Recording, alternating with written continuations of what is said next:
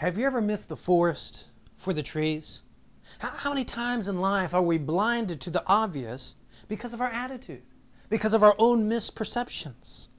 Many among the crowd who followed Jesus as he moved from Galilee to Judea seem to have been blinded by their own attitudes, by their own perceptions.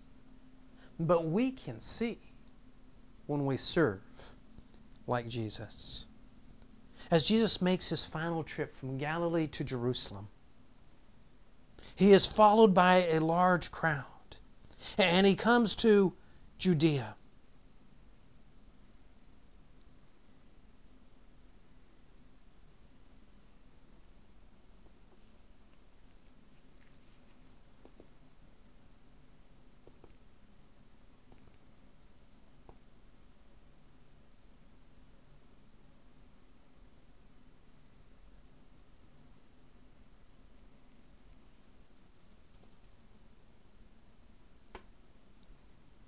Have you ever missed the forest for the trees?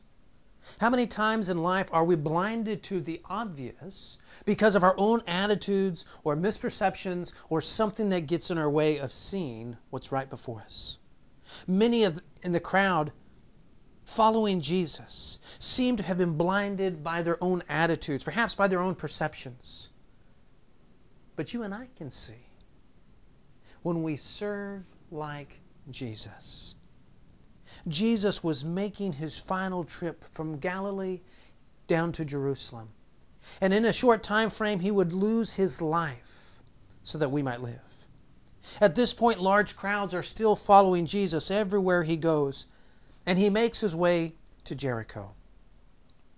Jericho was an extravagant city in Jesus' day.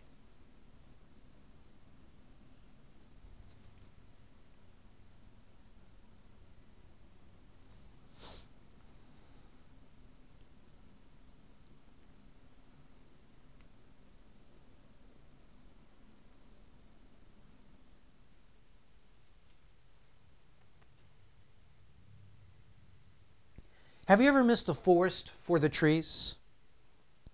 How many times in life are we blinded to the obvious because of our attitudes or because of our misperceptions or because something just gets in the way of seeing what is right before us? Many among the crowd who were following Jesus seem to have been blinded by their attitudes or perhaps by their perceptions. But you and I can see when we serve like Jesus. Jesus was making his final trip to Jerusalem, moving from Galilee down into Judea. In a short time frame, he would lose his life so that we might live. But at this point, large crowds were still following Jesus as he makes his way to Jericho. Jericho was an extravagant city in Jesus' day, one of the wealthiest in Judea. Jericho was home to the winter palace for Herod, and the Maccabean kings or the Hasmonean kings before him, from whom he descended. And this was Herod's garden city. It had abundant water sources with three different aqueducts, a number of natural springs, and other bodies of water that moved into and around Jericho.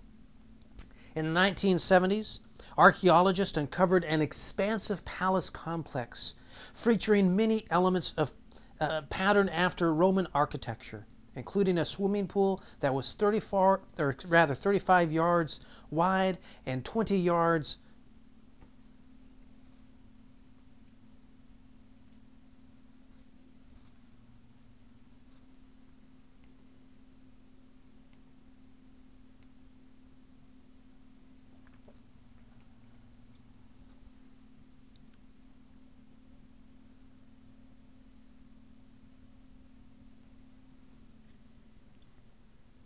Have you ever missed the forest for the trees?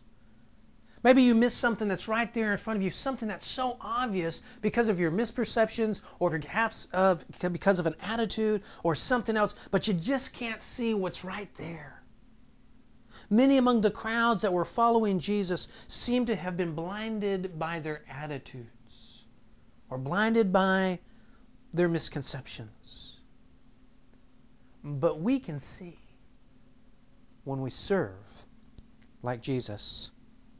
Jesus was making his final trip from Galilee to Jerusalem.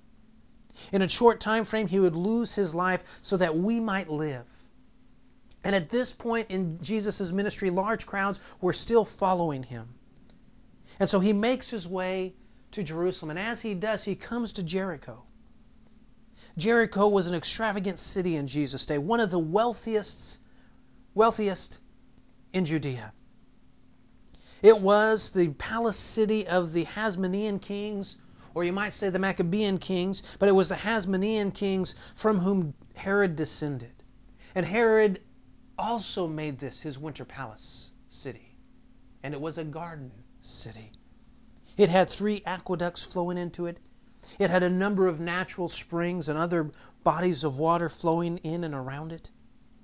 In the 1970s, archaeologists uncovered an expansive palace complex featuring many elements patterned after Roman architecture, including a swimming pool that was 35 yards in length, 20 yards in width, and 13 feet deep. Archaeologists also have excavated tombs in Jericho, one of which revealed a multiple generation of a family that was extremely wealthy. The tomb was decorated with ornate inscriptions and brightly painted frescoes. All of this points to the fact that Jericho was a vibrant city. It had a large Jewish population, estimated in the first century to be in the tens of thousands. And it was set on several hundred acres. This was a prominent, wealthy, royal city. And so as Jesus enters Jericho, he enters a bureaucratic and wealthy city, undoubtedly with an economically diverse population marked by the upper echelons of society, royalty even, as well as street bakers. And within this context, the mother of James and John asks Jesus to have her 2 sons sit at his right hand and at his left hand in his kingdom. Matthew chapter 20, verse 21, she says, "Do what I ask," or "do what I wish." She said to him, "Command that in your kingdom these 2 sons of mine may sit, one on your right and one on your left." Why would she ask such a thing? Maybe it was that the mother of James and John, as she's traveling with Jesus and traveling with the disciples, and they come to Jericho and they see the extravagant palace of Herod, that perhaps she's overwhelmed by the grandeur of this royal palace in this royal city. Maybe she's thinking in her mind of Jesus' physical kingdom that she anticipated. And she thought how great it would be for her boys, her sons, to have such an operation as this. Did she, like many in this royal city, get caught up in her own self-importance and the possibility of power that came with her son's association with Jesus? We can't know for certain why she asked that Jesus grant this request to her. But how easy is it for us today to be distracted by our own importance as we see ourselves?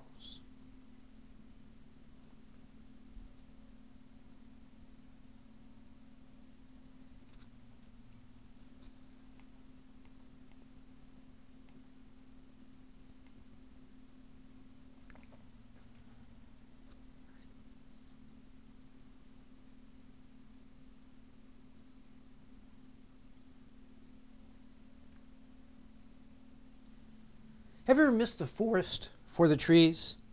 How many times in life were we blinded to the obvious? We're blinded to something that's right there in front of us because of our own attitudes, or maybe because of our misperception or misconception about something.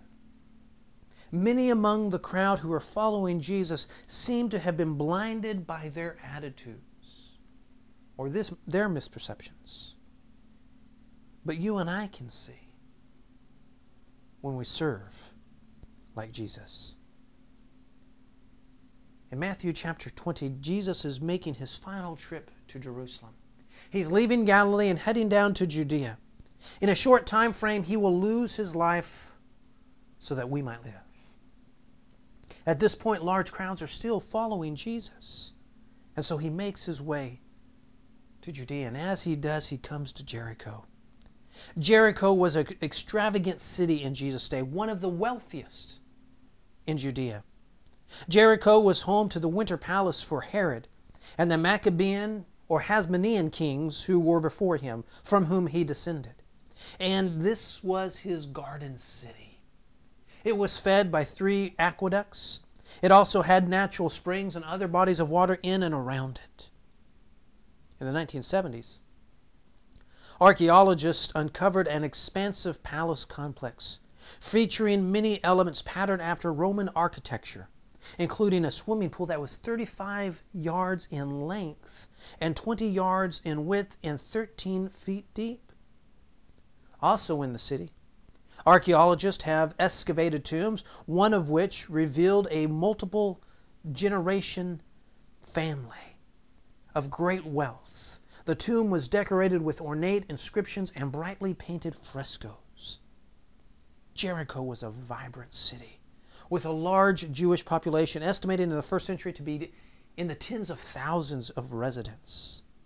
And it's set on several hundred acres. This was a major, prominent, wealthy, royal city. And Jesus enters a bureaucratic and wealthy city, undoubtedly with an economically diverse population marked by the upper echelons of society, royalty, as well as street beggars. And it's within this context that the mother of James and John asked Jesus to make her sons to have ranks of honor in his kingdom. Notice in verse 21, the text says, "And he said to her, 'What do you wish?' And she said to him, 'Command that in your kingdom these 2 sons of mine may sit, one on your right and one on your left.'" So she's asking Jesus to make her sons number 1 and number 2 in God's kingdom, in Jesus' kingdom. Why would she ask such a thing? Was she thinking of Jesus' physical kingdom and how great it would be for her boys to have such an operation? As the mother of these 2 sons, perhaps she was overwhelmed by the grandeur of Herod's winter palace, and she wanted something like this for her sons. Did she, like many in this royal city, get caught up in her own self-importance and the possibility of power that came with her son's association with Jesus? I wonder how easy it is for us today to become distracted by our own importance and how we see ourselves. And so Jesus, in this context, teaches the importance and humility of service in his kingdom. In verse 25, Jesus, we're told, called his apostles to himself and said, "You know that the rulers of the Gentiles lord it over them, and their great men exercise authority over them. It is not this way among you. But whoever wishes to be great among you shall be your servant, and whoever wishes to be first among you shall be your slave, just as the Son of Man did not come to be served, but to serve, and to give his life as a ransom for many." What a contrast this message must have been to the culture of this royal and wealthy city. Everyone had his or her place. They had a pecking order of importance. Perhaps much like many in our culture, were those who only sought to climb higher on the social or political ladder. But Jesus gives a lesson demonstrating that it's not this way in his kingdom. As Jesus leaves the city, he's encountered by 2 blind men. Now, most people in antiquity who suffered blindness or another disability usually were beggars. In fact, in Mark's account, he specifically calls one of the men, whom he identifies as Bartimaeus, as being a beggar. And so in Matthew chapter 20 and verse 29, Matthew tells us, as they were leaving Jericho, a large crowd followed him, and 2 blind men sitting by the road, hearing that Jesus was passing by, cried out, "Lord, have mercy on us." Son of David. Beggars were at the bottom of the social ladder. Often they were thought of as deserving the blindness as punishment for sin in some way.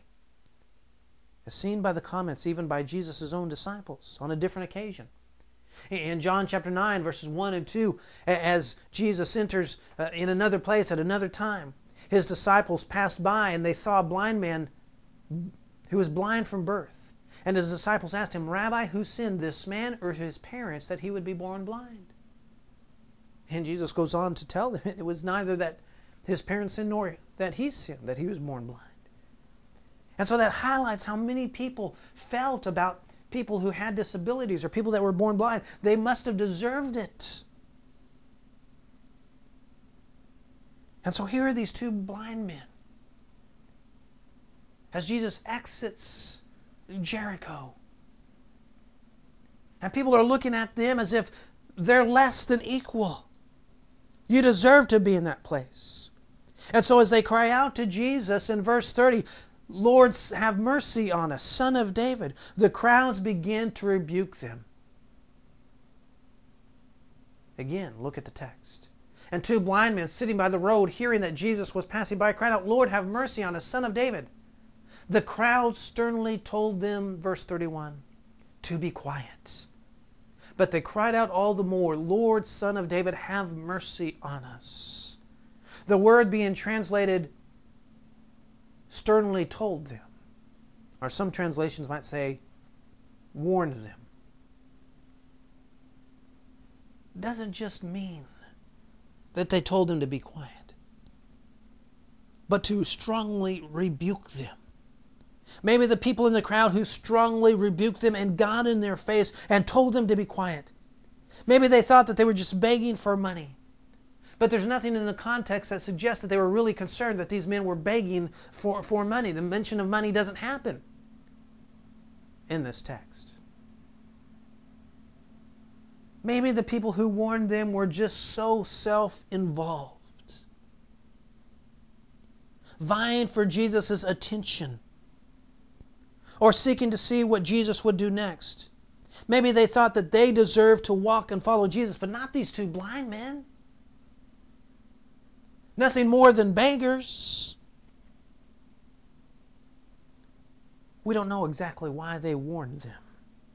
But for whatever reason, the crowds don't see the blind men as having or as being as important enough to appeal for and gain Jesus' attention. But did you notice the end of verse 31? It says they cried out all the more, Lord, Son of David, have mercy on us.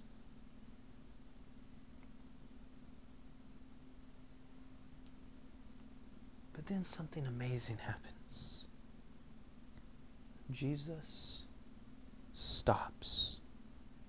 Verse 32. Jesus stops and He looks at the blind men. The text tells us, and Jesus stopped and called them and said, what do you want me to do for you? Out of all the confusion of a bustling crowd, of people crying out to Jesus, of people reaching out to Jesus, of people talking around Jesus, Jesus hears two voices. The voices of the blind men.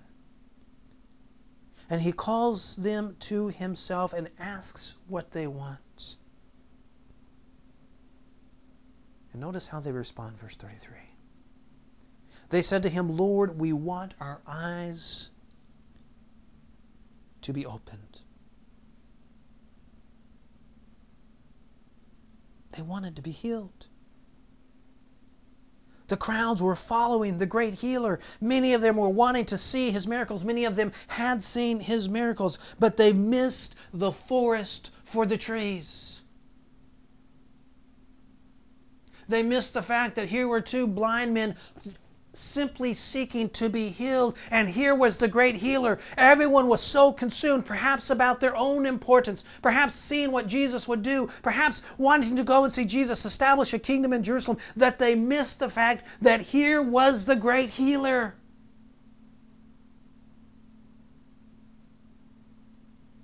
and that he could do something for these two men.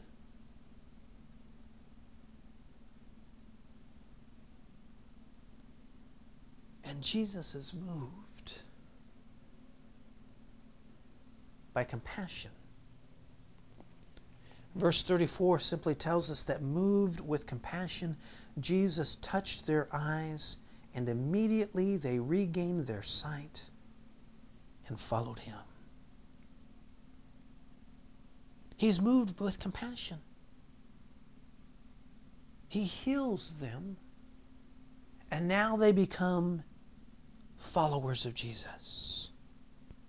He has healed their bodies and their souls, all because he stopped, he served, and he healed. Christ-like service results at least partly from compassion. Jesus was moved to act out of compassion. Compassion is a sympathy for a person's misfortune. This is the ability to share with the feeling caused by the misfortune. Not necessarily an agreement with what caused the person to have the misfortune, or even knowing the cause of the misfortune, but simply seeing that someone is suffering in some way and sharing that feeling of misfortune with them.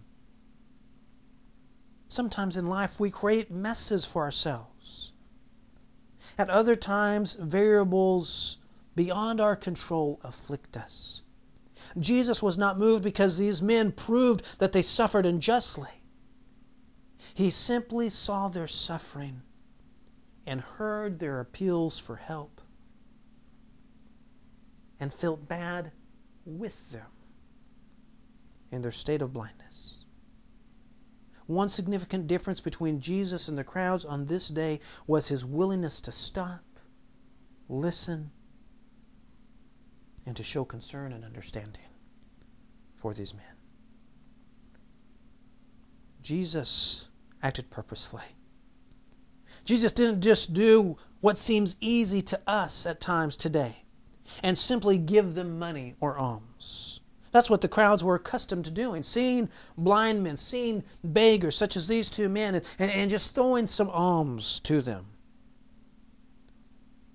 Sometimes today, we feel badly because of another's misfortune, and we don't know what to do. And so to relieve our own feelings of guilt or our own feelings sad, really, about the situation, we don't know what to do, so we just donate money. We say, oh, look, I've addressed the problem. It's interesting to me that Jesus and later his apostles in the book of Acts, as they encounter beggars in the New Testament, we don't ever read of them randomly giving money to beggars. But we do know that Jesus kept a treasury and that he helped the poor out of that treasury. In John chapter 13 and verse 29, on the night that Jesus is being betrayed, he looks at Judas and he tells Judas, what you need to do, go and do quickly. And the text tells us there in John chapter 13 and verse 29 that the other apostles, hearing this, assumed either that Jesus was telling Judas to go and get something that was needed for the Passover, or that he was sending him to give money to the poor. Why would that have been an assumption on the part of the apostles unless they had been with Jesus and experienced with Jesus in the past giving money to help the poor? And so Jesus helped the poor, but he didn't just randomly give money to folks that were begging for money. Jesus acted, and even his apostles later in Acts, acted to meet the actual needs of those that were hurting. And so Jesus asks these men what they wanted, and they said they wanted to be healed, and he was able to fulfill their request, and he acted. Service for us is seeing a need in the lives of others and discovering what we can do to help, and then doing it. Sometimes that help is finding someone better equipped to help them. Sometimes we discover, I'm not able to help this person in this need, but I know someone who is. And we make arrangements for that person to find the help that they need. Sometimes that service is doing something for another person. Service can be a profound act, or it can be a simple act. It was easy for Jesus to place his hands on the eyes of these blind men. There are things that are easy for us to do as we serve others. And when we have an opportunity to do those things, we ought to do them. But there's another side of this coin. As we look at Jesus interacting with these blind men, and that is that we can receive Jesus' healing when we are willing to cry out to Him. These blind men heard about Jesus, and they knew of His presence in the city of Jericho. What they didn't know is that this would be His one and only time in Jericho. He would never come back to Jericho.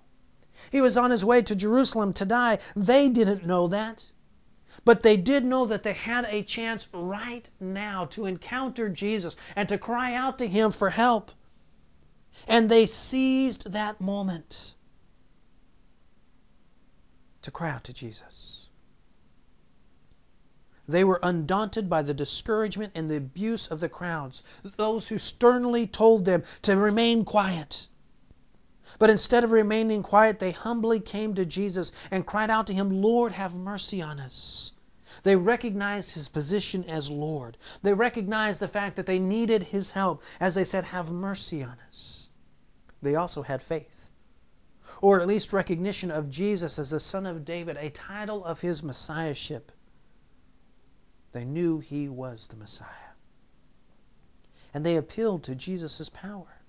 We want our eyes to be open. They knew He had the ability to do that. Sometimes we might be in danger of having an opportunity of receiving God's compassion or God's grace because we know the truth. But instead we allow other factors to prevent us from crying out to God. We need to be willing to cry out to Jesus. As we consider Jesus with these blind men, we might say, you know what, I can't help everyone. I can't serve everyone. And that's a true statement. We find Jesus focused on His mission of seeking and saving the lost. And as He does that, He moves from city to city. He doesn't stay in one spot and just allow everyone that's got some disability or got some disease or has something wrong with them come to Him to be healed. Jesus had a mission and He carried out that mission. But as He carried out that mission, when He had opportunities and occasion, He healed. He served. He was purposeful in going from city to city to proclaim the message of God. But as He went and He encountered these opportunities, He served. The difference between Jesus and the crowds on this particular occasion in Matthew chapter 20 is that they seemed to be calloused, whereas Jesus acted with compassion when an opportunity arose. On the other side of the coin, as we think about those crying out to Jesus, someone may very well say, well, I don't know all I need to know about Jesus. There's things about Christianity that I don't know yet. Let me ask you this. Do you know and believe that Jesus is the Son of God? Do you know that Jesus died and was buried and was raised again as a sacrifice for your sins? And that you have the hope of eternal life, of being raised to a newness of life by being united with Jesus? If you don't know and believe those things, do you believe enough to want to study about Him more, or to ask questions about those familiar with the Bible that can help you in your study and understanding of Jesus. Jesus acted with compassion in an uncompassionate city. Jesus went into a royal city where everyone was accustomed to striving for themselves, climbing the social ladder, overwhelmed with the extravagance of the city, absorbed by their own self-importance, so much so that they missed the forest for the trees. But Jesus stopped. He served. And He saved. We need to live with Jesus' compassion and service. As the Benbrook Church of Christ, we need to conduct ourselves in such a way and act as a church family in such a way that we demonstrate Jesus' compassion and serve as Jesus served. We're going to have opportunities to live and serve as Jesus did, with compassion. And maybe you're here this morning and you're one of those who has heard that Jesus has compassion and mercy and grace. And you're crying out to Jesus, Lord, have mercy on me. Lord, I want to be healed. Lord, I want to come to you. And if that's where you're at this morning, won't you come as together we stand and sing?